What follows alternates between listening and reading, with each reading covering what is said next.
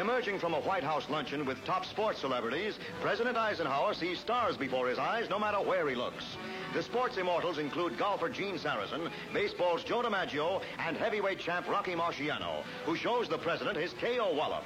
Right at home, Sportsman Ike.